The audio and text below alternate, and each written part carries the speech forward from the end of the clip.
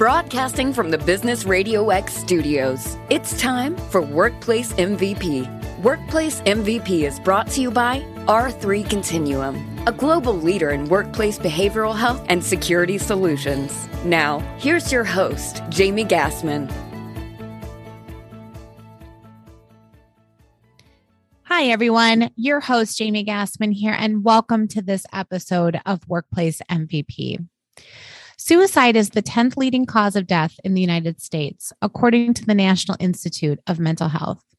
In 2019 alone, there were an estimated 3.5 million people who planned a suicide, 1.4 million who attempted suicide, and 47,511 who died by suicide, which averages out to approximately 130 suicides per day. The societal costs associated with suicide and suicide attempts are estimated at $93.5 billion, which includes lifetime medical fees and the cost of lost work.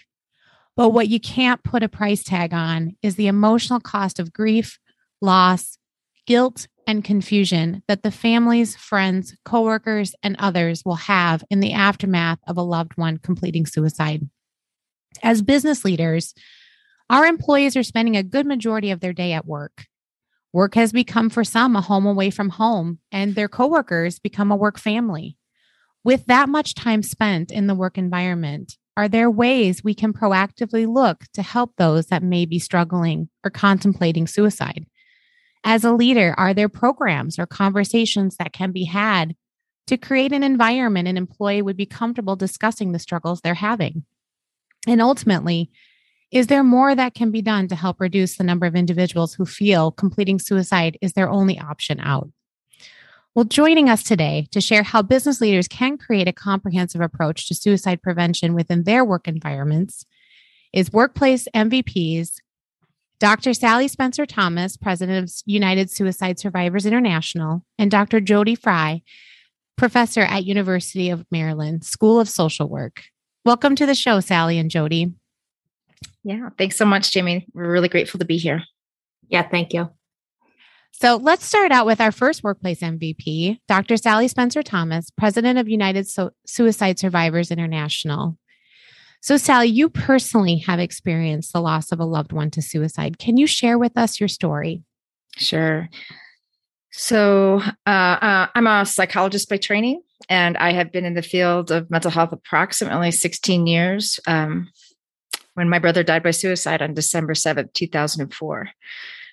And a lot of people have these before and after moments in their life where they say, like, this was my life before this happened, and then this is my life afterwards. It's something completely different. And his death had that impact on me. We were incredibly close, and he happened to live with bipolar condition, which he managed very well throughout his young adult life. But for whatever reason, the summer of 2004, he had a full-blown episode of mania that totally destroyed everything that he held dear, his family, his work life, everything. And ultimately, it proved to be fatal. So in the aftermath of his death, our family, his friends, we were all in such shock and grief. And I learned things in those months that followed that no one ever taught me in graduate school. And again, this was a while ago, but no one ever told me that the majority of people who died by suicide were working-aged men. The majority of them had one attempt and it was fatal. And the majority of them also never stepped foot in any kind of mental health resource. So that seemed like a pretty important gap to fill. And that's gotten me on this trajectory to meet amazing people like Jody Fry and many others who are doing incredible work in this space to try to really empower workplaces to make suicide prevention and mental health promotion a health and safety priority in their community and in their workplace. Yeah. Yeah, this had to have been just a really hard experience to have gone through. And you've used that, as you kind of mentioned, to help to inform and educate businesses and others about suicide, and then the mental health aspect that, with your brother and not getting support for it. And maybe he was getting support, but other men that maybe aren't getting support for that, so that other families don't have to go through that again. Can you talk through about the work that you've done in spreading education and understanding around suicide prevention? Because I know you're well-known public speaker, and you're involved in a lot of various different organizations and foundations. Can you talk a little bit about some of that work? Yeah. So that was also like a really hard part of the journey, was because we got this clarity, right? 2005, 2006, it's the workplace. Workplace is the most cross-cutting system we have. Everybody who died by suicide or attempted was working, or they were just working, or they have an immediate family member who's working, and the workplace doesn't know what they don't know, and they're not doing anything. So myself and another psychologist, Rick Ginsburg, we set out to do something, right, in this space. And so we created a program called Working Minds. And we were like, when we finished it, it was a training and a strategy. And we were like, ta-da, you're like, here we go. We're going to save a bunch of lives. It's going to be amazing. And lead balloon, like no one cared. It felt like no one cared because we were so passionate. We would be like, knocking on all these employers' doors, like, hey, how about some suicide prevention in the workplace? And they'd be like, oh, suicide. That's a medical issue, right? People need to take that stuff up with their doctors. That's nothing we can touch here. It's like way beyond our thing. It's not our lane, blah, blah, blah, blah, blah. And I'm like, yeah, but they're not. They're not reaching out to their doctors, and they're here. I promise you they're here. So wouldn't that be an important thing to tackle head on? Nope. Really had a hard time gaining any traction in the early days. But then things started to change, because when people never think it's going to happen to them until it happens to them. When there's a suicide death in a workplace community, people a lot of times have this, oh my gosh, moment where, why didn't we see this coming? People are in turmoil. It's a crisis. And, the really caring leaders say, what could we have done differently? And so we started to see people reaching out, again, many years later, where they had a high profile death that had really impacted their community. And they said, we don't want this to ever happen again. How do we get in front of this? And that was the game changer, where some larger companies, some larger professional associations, larger unions started to reach out and say, help us. We have a story that I always like to share of this construction company. The COO and I were part of Leadership Denver together. You're part of these leadership groups, you go out for coffee. So we were out for coffee one day, and, he says, Sally, when you talk about who's at risk for suicide, you're talking about my folks. And I said, I know. And he said, well, let's do it. Give me all the tools. And we're about 3 months in, and he's like the only one that we know of in the United States anyway, that's really kind of taking this at a deep level. And he comes back in 3 months and he says, I had no idea. I had no idea how much my people were suffering. I had no idea how worried they were about their kids and their parents. I had no idea that our employee assistance program was so broken that people can't access it and it doesn't really work for them. Like, this has got to go national. And so it was around that coffee meeting that kind of spun a whole things out. His foundation underwrote the development of a construction and industry blueprint for suicide prevention. We got another partner involved, and they got into all the trade publications. And like, all of a sudden, it was a conversation that the construction industry was having because of just a couple of people's passion and influence. And today, hundreds of companies are really doing strategic work, largely based on some of the strategy things that Jody and myself and our committee have been evolving over the last decade, so that it's gone from just a conversation to like a full strategy implementation, which is really exciting. Yeah, that sounds really great work. I mean, that's, you're helping people. And especially, I know in the construction industry, I've heard is one of the higher known industries for having more common, incidents of suicide that I've heard in some of the work that we've done at R3 Continuum.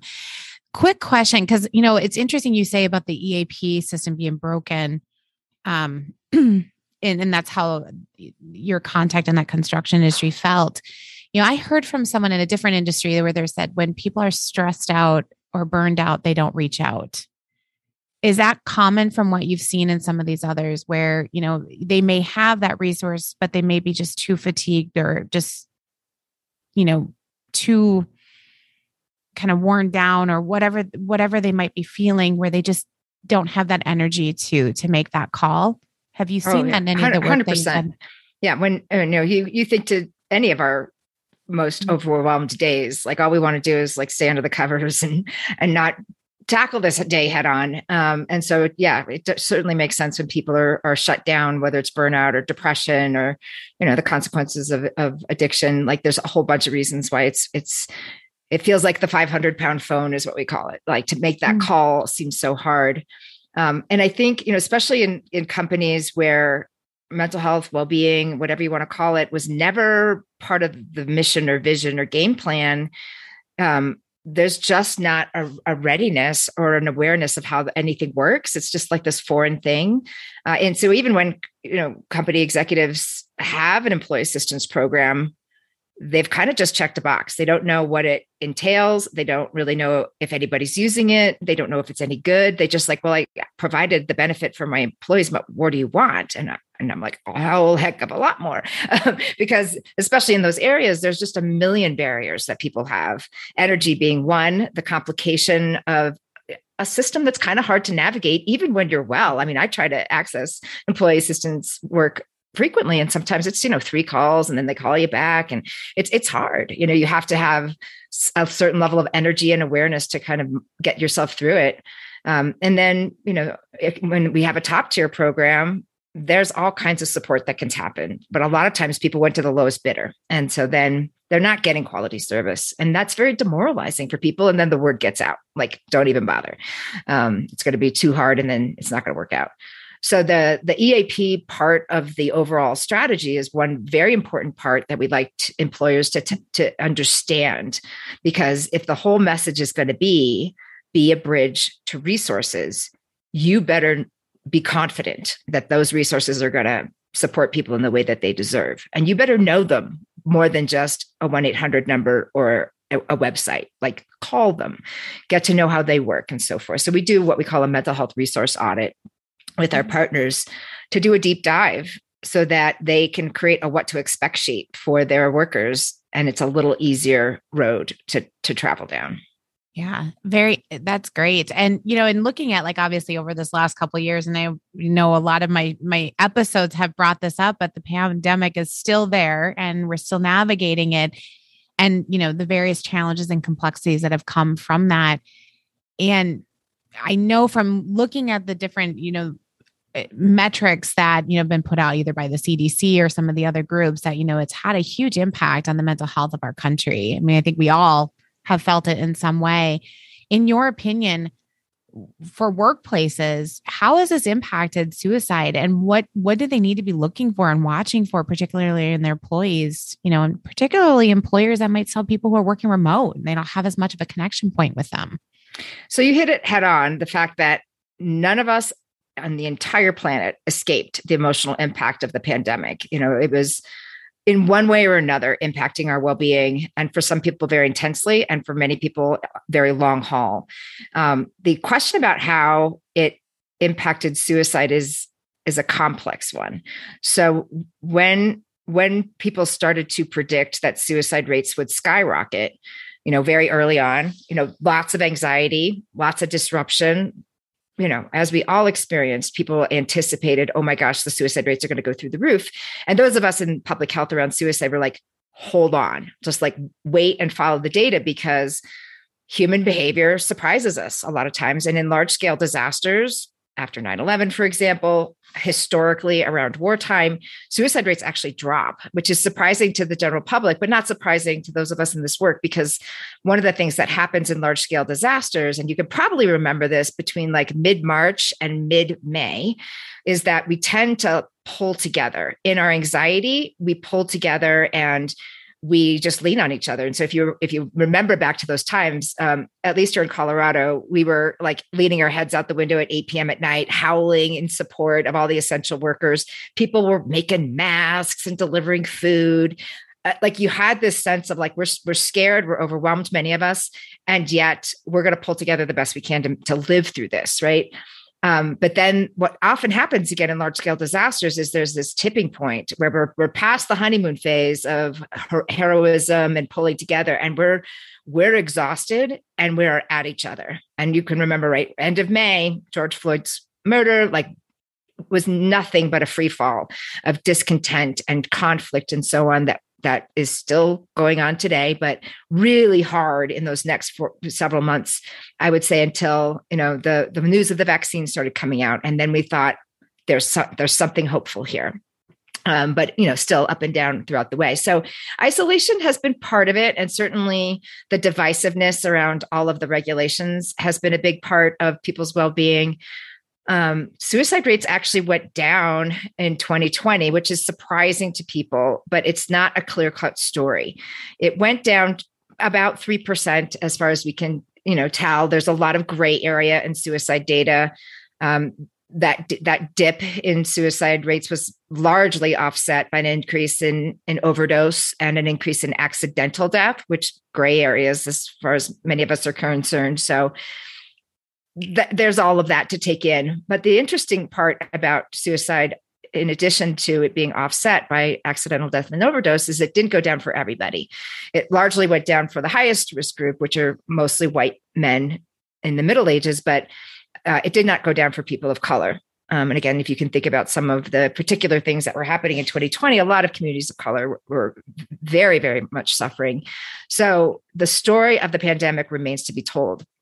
The other piece that I'll point out is that, having this massive long-term disruption to most all of our lives gave people pause to reflect on what's important to them. And so that's where you have, the mass resignation, like people are upending their lives because they realize life is short. And my family, my sense of, going in and looking at the world or doing this important thing in impact that I've always dreamed, like I got to do it now because I might not have tomorrow.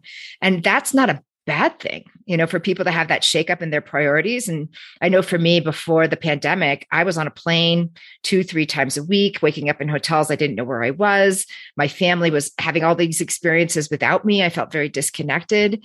The pandemic has let me be home and reconnect. And it's been much better for my mental health. So it wasn't while stressful for many, wasn't necessarily something that was increasing risk for suicide per se. Yeah. Interesting.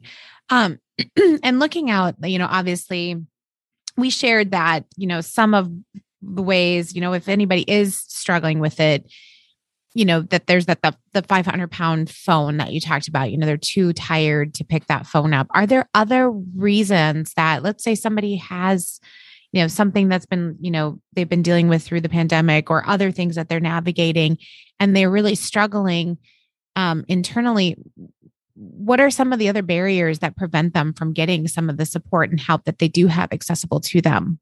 Yeah, there's so many. A lot of people have been conditioned from birth to be problem solvers, to be the ones that people lean on. They don't lean on other people, or maybe they don't want to take a resource away from someone they feel like might have a bigger problem than them. There's all kinds of bias too, and fears that are based in reality. Discrimination and prejudice is a real thing. And people don't always feel that their workplace is psychologically safe to disclose. They are concerned about the confidentiality. They are often rightly worried that their company will use this information against them and prevent them from getting promotions, getting certain types of security clearances, all these other things that are super important to their career, to their identity. So we have lots of cultural issues that are the bigger part of the iceberg underneath the systemic challenges of just trying to navigate resources that are probably even more powerful than, I don't know what number to call, is the fact that if I start this, maybe I lose all control over everything that's important to me here, and then I can't get it back. And those are real fears. So again, working around shifting culture in an organization is an essential part of this. We have got to establish psychological safety so that people do feel like if they disclose something vulnerable about themselves, that their organization is going to have their back. Their organization is going to come forward with support, because the truth of the matter is nobody gets out of this life without being brought to your knees by something. And we all want to know that when that happens to us, that somebody's going to be there for us. Mm-hmm. And if the culture is no, then people are going to leave. They're going to shut down. And that just doesn't impact the well-being of the workforce. We know from data from Gallup, it also impacts errors, job site safety, turnover, like it has major cost impact on an organization. So if you're not going to do it because it's the right thing to do it because it's the right business thing to do as well. Shifting culture is really an important piece. And it really often starts with the leadership being able to talk about this in a matter-of-fact way and share some of their stories of things that they've gone through and how they've been helped. Oh, that's really great advice. And I know we're going to dive into that a little bit deeper a little bit later in the episode. So quick question in terms of, you do a lot of educating, speaking, and programming around suicide prevention. Is there something within the work that you've done that you are absolutely most proud of that just has really just continues to resonate with you, that what you're doing is working and you're getting the results that you're looking for? Well, I think, when our committee established the national guidelines for workplace suicide prevention, after over a decade of trying to figure out what to do, that was a very pivotal moment, I think, for all of us, because it was a call to action nationally. And just watching, again, the construction industry move through the movement of this, right? At first, nobody knows it's an issue or it's not my problem, right? So then first we got to get the awareness out there. Yes, this is an issue. And yes, it is your problem. It's everybody's problem, right? Then we move to, how do I help a person? I have a person in my heart that I'm worried about, or I'm worried about myself, right? So then we moved into that space and we saw a lot of programs coming up, or, resources, that kind of thing. And now, because of the national guidelines and because a lot of companies and other professional associations and organizations have set a precedent, people are moving to strategy. And strategy is really where the things are going to shift for good in a positive way. So the national guidelines help with that. Having large, reputable companies say, we get it. We can't just do a one-off training or a one-off awareness day and call it good. We've got to figure out how this is embedded in our entire health and safety culture. So it's just part of the fabric of what we do around here.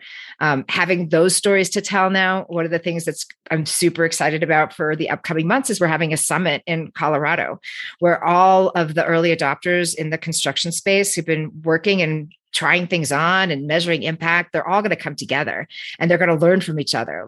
Here's what's working. Here's what's not working. Here's what we need for the next 3 to 5 years.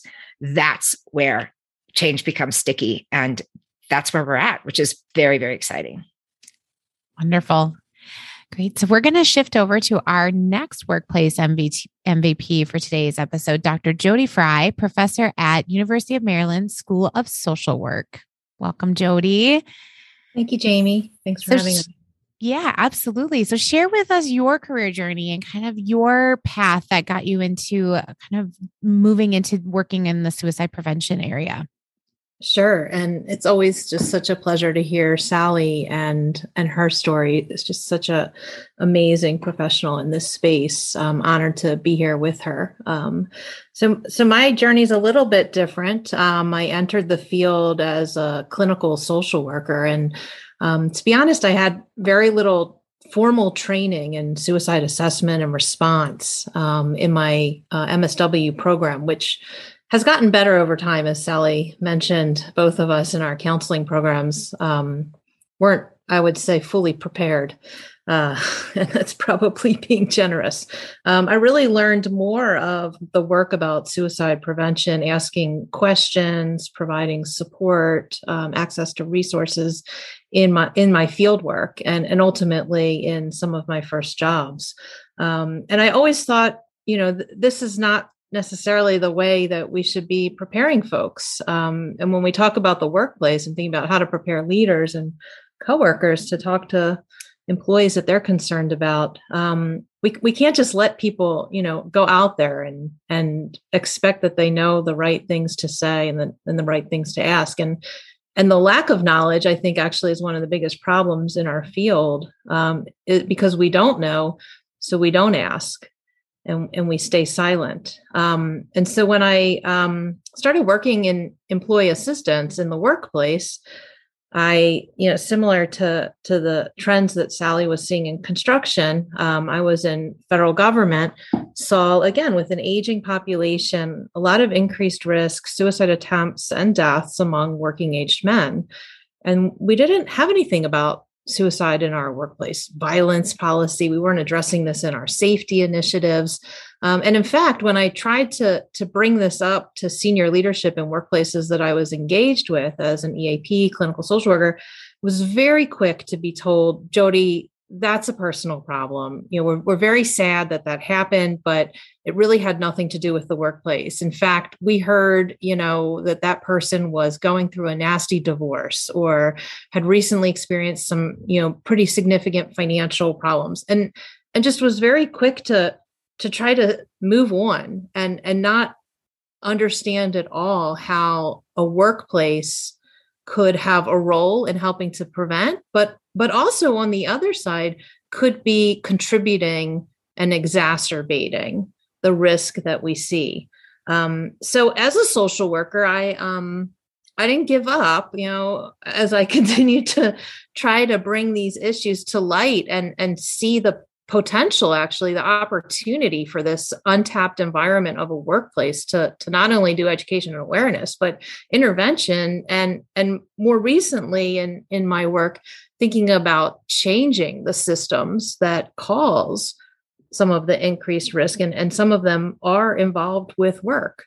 So I kept going, and I found folks like Sally that had similar ideas of how can we take what we're seeing in our communities and in our workspaces, increasing, the awareness and the training for folks that we refer to, but also building that bridge of how do we connect people with care.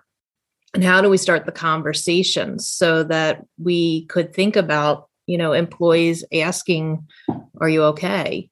And not asking it in a way like, you're okay, right?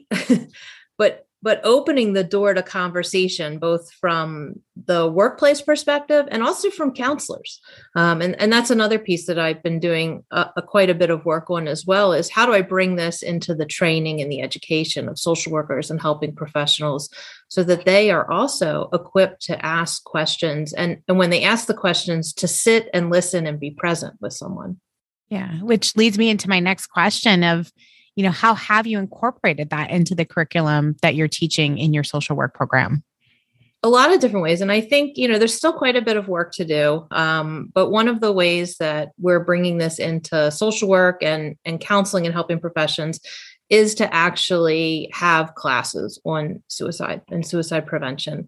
I actually created at the University of Maryland an interprofessional course where I work with our school of nursing, and we prepare clinicians, nurses, and social workers to think about how they can work as a team in different settings, community, hospital, healthcare, et cetera, to identify risk and to respond appropriately to risk. And when I first started doing this work, Jamie, I thought, well, everybody knows to ask a direct question. And I brought, I think the first time I entered this in social work was I brought a QPR, question, persuade, and refer training into social work. And I thought, this is going to be too novice. Like everybody, they're all going to know this.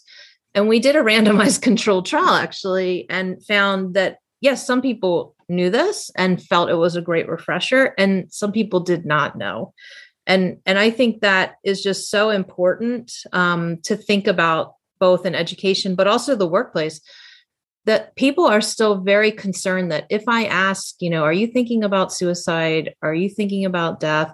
That I will somehow implant that idea in the person's head, and therefore we don't ask.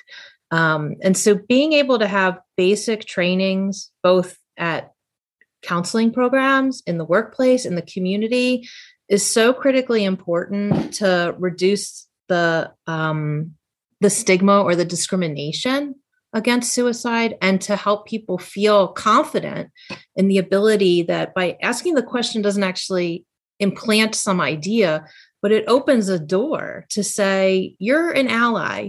You're a safe person that I can talk with, because yes, I am maybe having these thoughts and no one's really asked me about them or will listen.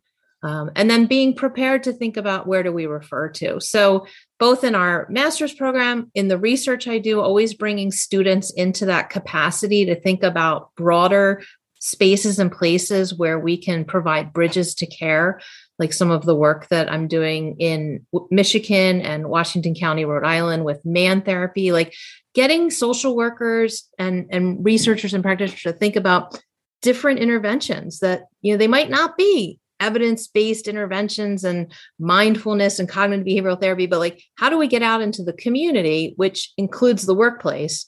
And maybe we need to communicate differently to try to connect particularly with men, with frontline workers, with working parents, folks that are not maybe accessing our traditional mental health resources as much as we would like.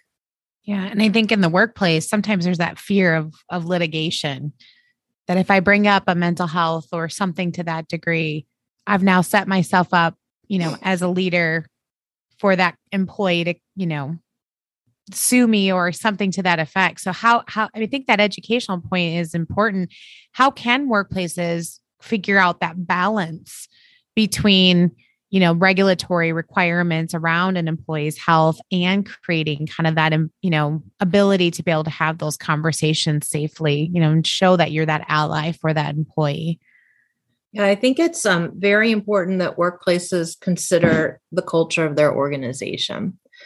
And, I think right now we're seeing a lot of increased attention from employers on mental health and what can they be doing. But there's still this notion, as Sally mentioned when talking about EAP, to check the box. Like, well, what training can I do? And that will solve the problems. Or what vendor can I use for a particular benefit? And that will solve the problem.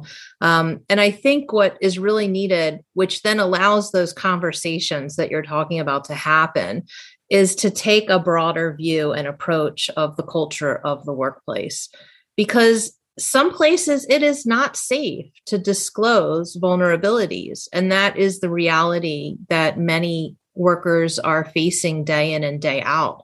And so in order to have conversations, I think leaders need to do some work first and foremost in thinking about, what do they want their workplace to look like? What does psychological safety look like? And how does it work here? And do we have the resources to refer folks to should they express concerns?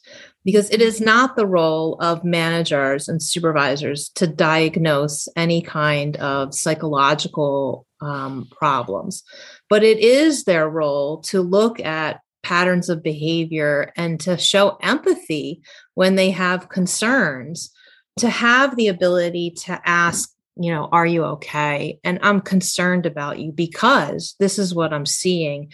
And we also have the resources to take care of you. We have to have a package deal.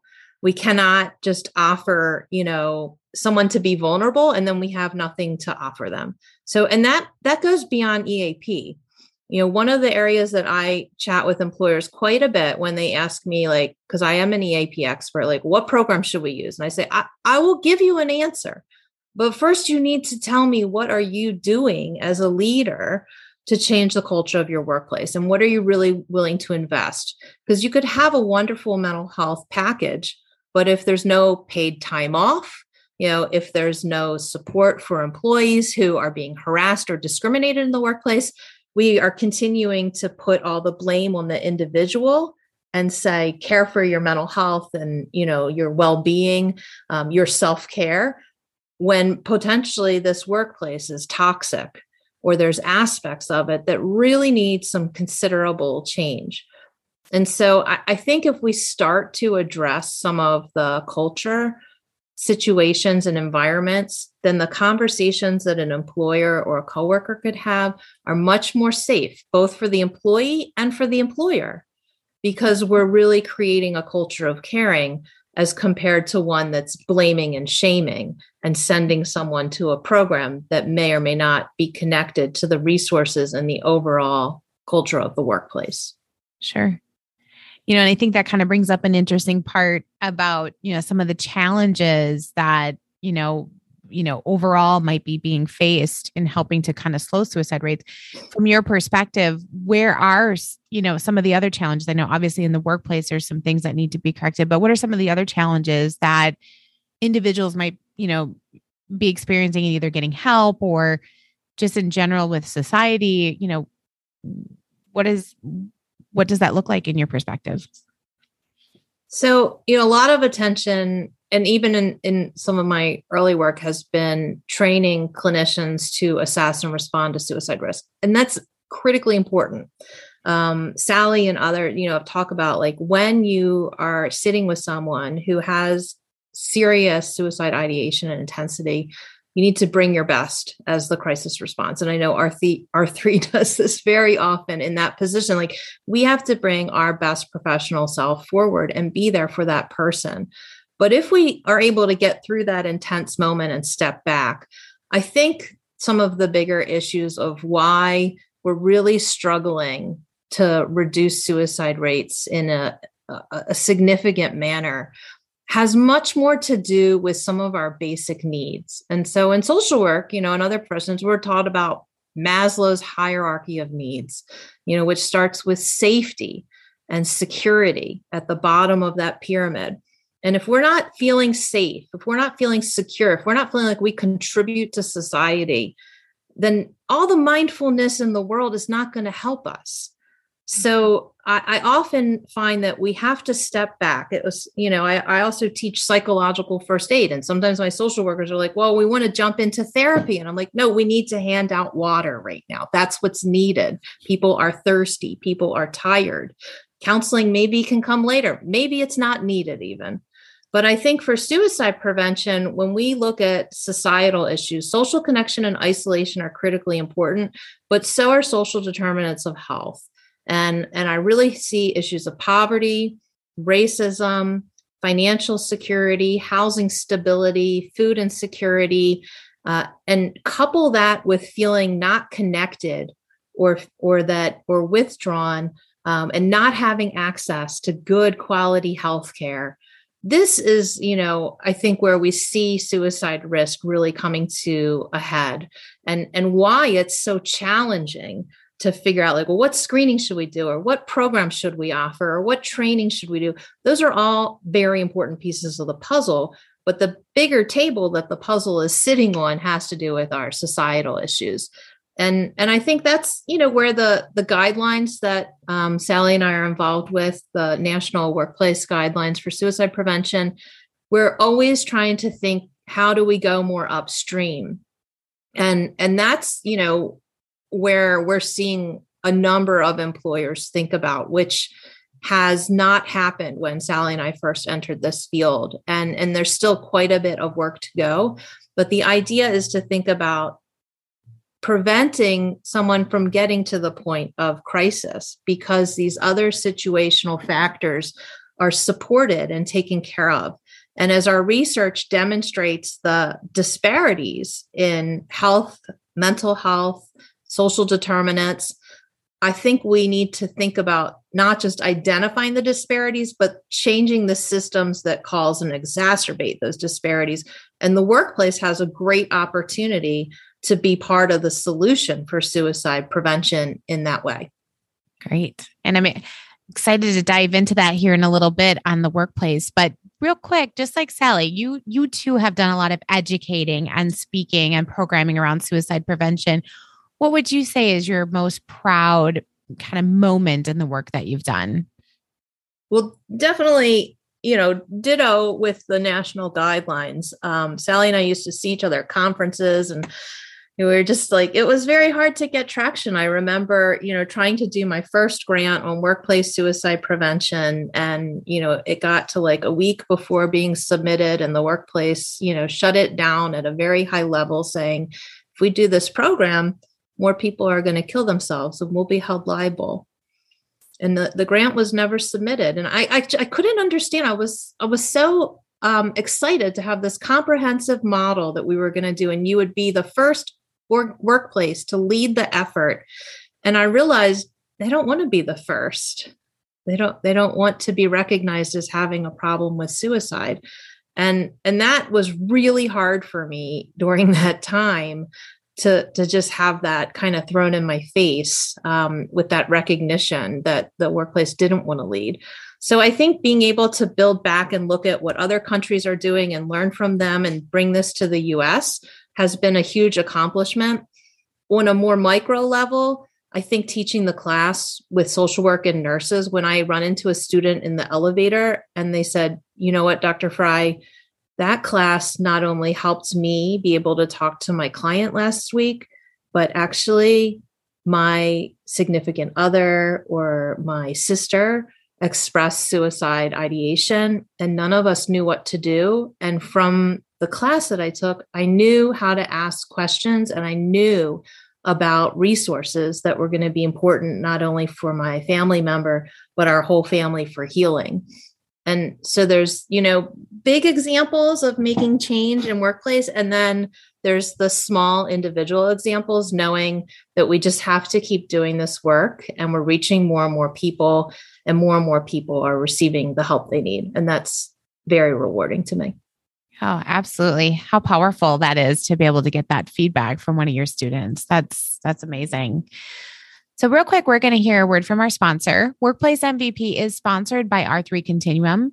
R3 Continuum is a global leader in providing tailored behavioral health, disruption response and recovery, violence mitigation, and leadership support solutions.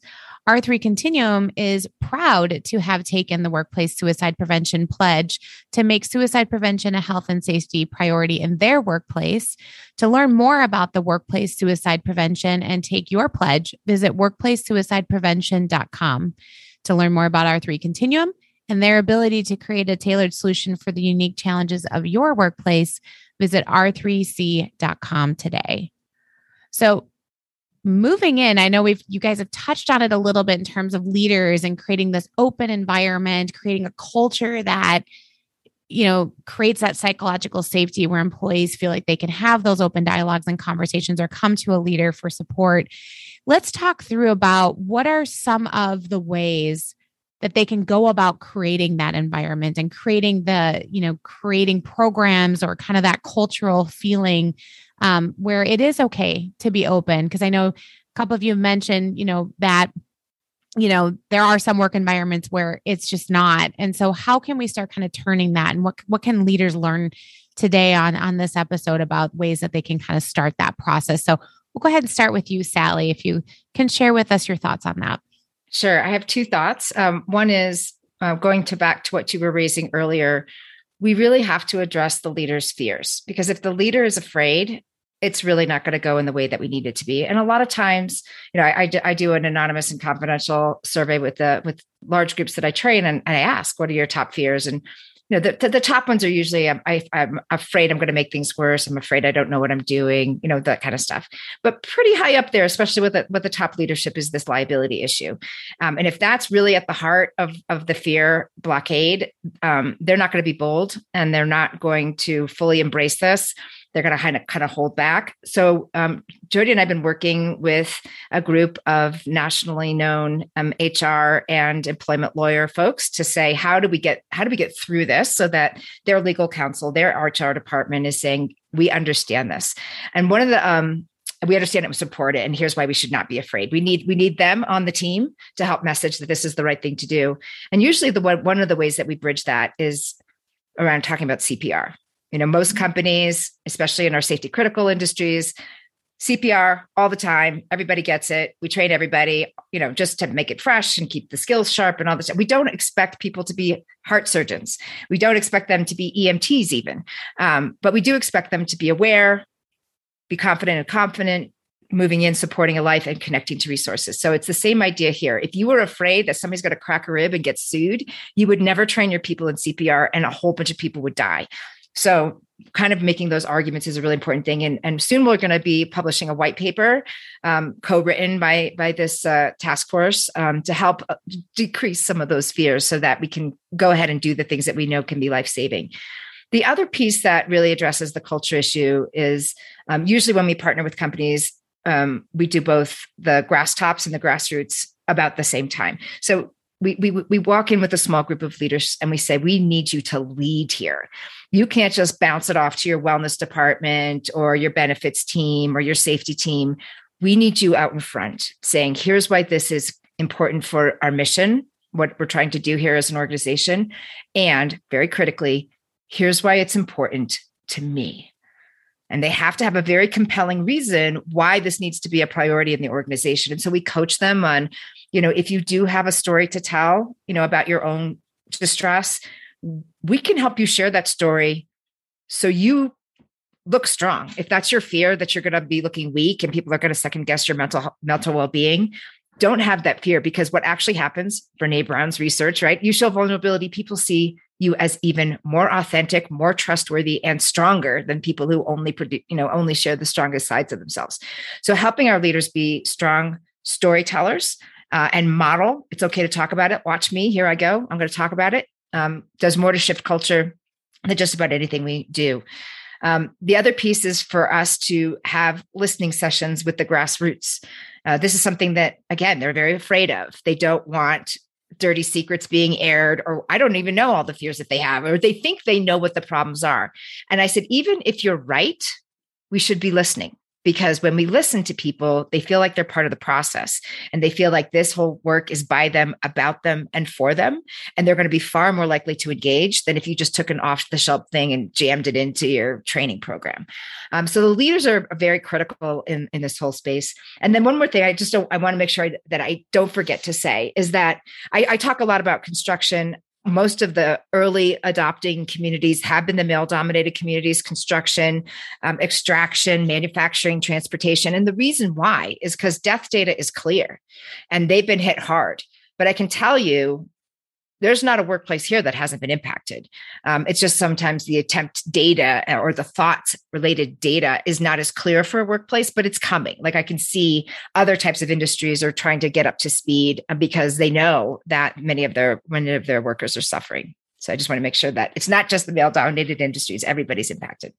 Yeah, great information. How about you, Jody? What are your thoughts on this question?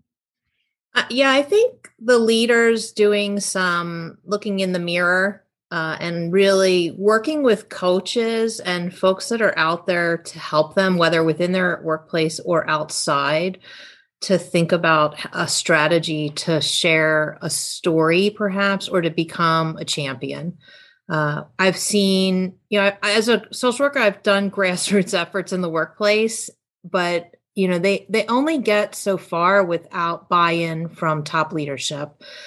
So I think being able to create allies in the leaders is very important. And if they can share a story, that demonstrates that they're willing to share their own vulnerability and they're willing to start the process to make the workplace safer, or perhaps change the culture of a workplace that hasn't been safe for so many people. I think, coaches could be in HR, they could be in EAP. A lot of times folks need to rehearse and role play and practice and be able to make mistakes in what they're saying or they're communicating. So not feeling alone, which, I think a lot of leaders do feel like they're on this island and it's like all up to them to do this work, but to make sure they're using their team effectively and that they're creating a team that they're able to be vulnerable and get feedback and continue to improve. Because turning a switch on to say, okay, we're a psychologically safe workplace, or, a lot of people now are throwing equity into their language. Like that doesn't change the culture of workplace. You haven't made it more equitable. You haven't made it more safe. It starts the conversation and it's critically important, but really then maximizing the resources and the assets that you have to start making real change. And one of the pieces that I would add to what Sally mentioned that I'm really encouraged to see is the intersection and the interweaving of mental health and DEI in the workplace. Now, another podcast could be why we're seeing them interwoven. I've always thought that my work in mental health is DEI work. I don't differentiate them. But what we've seen in workplaces is some folks have, jumped in to communicate. We think about in 2020, kind of performative statements about DEI, and it's really coming back to be detrimental for workplaces that haven't fully vested in worker well-being and changing the culture. So now I'm actually really optimistic about the workplace seeing the intersection, and that if we're going to be working on workplace suicide prevention, We need to be thinking about inclusion of our employees. We need to be thinking about equity in terms of access and in terms of opportunity. And, we need to continue to value diversity and not as lip service.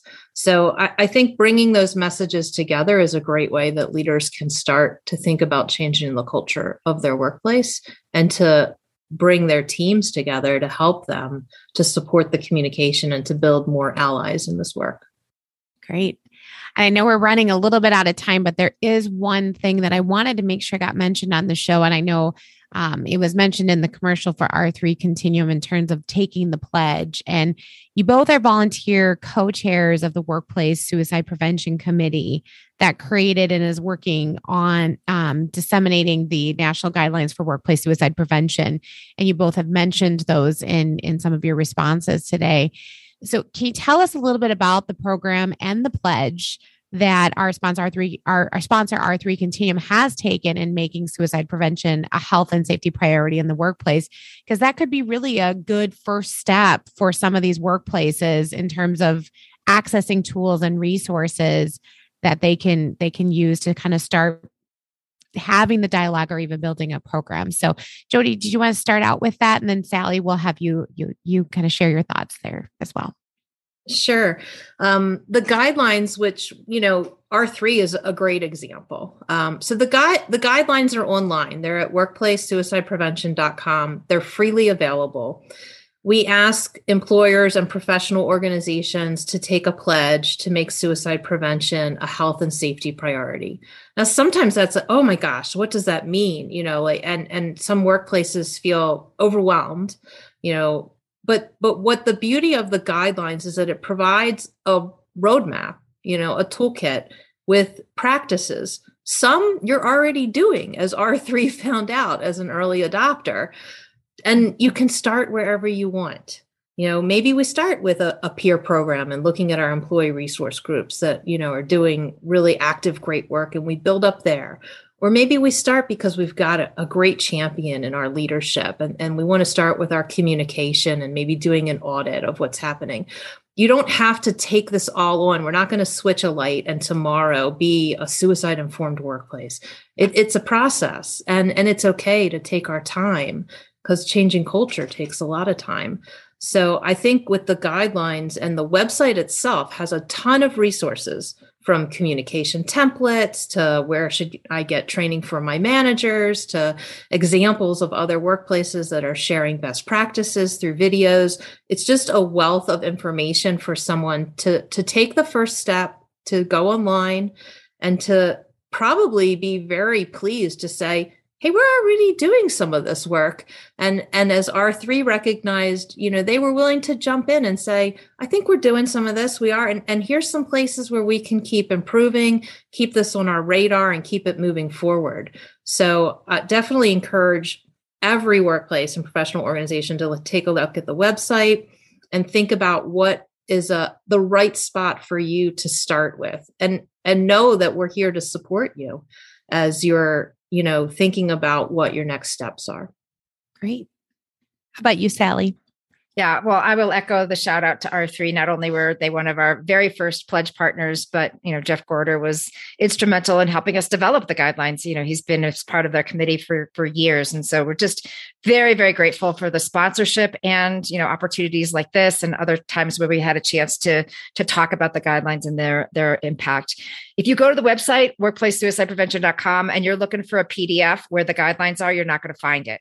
We also decided from the very beginning that this was not going to be a static thing that would become outdated in 5 years. This is going to be an evolving thing, because we're going to learn a lot as people try practices and find out what else is missing, and communities learn from each other and so forth. So once you become a pledge partner, you become a registered pledge partner, then this world opens up to you where you can dive deeply into 9 buckets of areas to grow in your company that are guided by 8 guiding principles. So you can look at the principles and decide, is this the true north of where we want to head? Is this direction better than the other? That kind of thing. And we have a badge process where after a certain number of practices are completed, you get a badge that starts to show your company's investment in this effort in a public way. So we try to make, again, recognize and reward people who are taking action steps, give people some breadcrumbs to follow so they don't feel like they're lost in the woods, and then, evolve together as we learn more and more. Great. And just real quick, you both shared some wonderful information, great tips. I know workplace suicideprevention.com has been mentioned a couple of times on the show as a resource site. But if listeners wanted to get a hold of either of you, how can they go about doing that? Sally, do you have, an email or LinkedIn or something that you'd like to share with the audience? Yeah, I'm on all the social media platforms. If you search my name, it's easy to find me. My website is my name also, sallyspencerthomas.com. Right. How about you, Jody?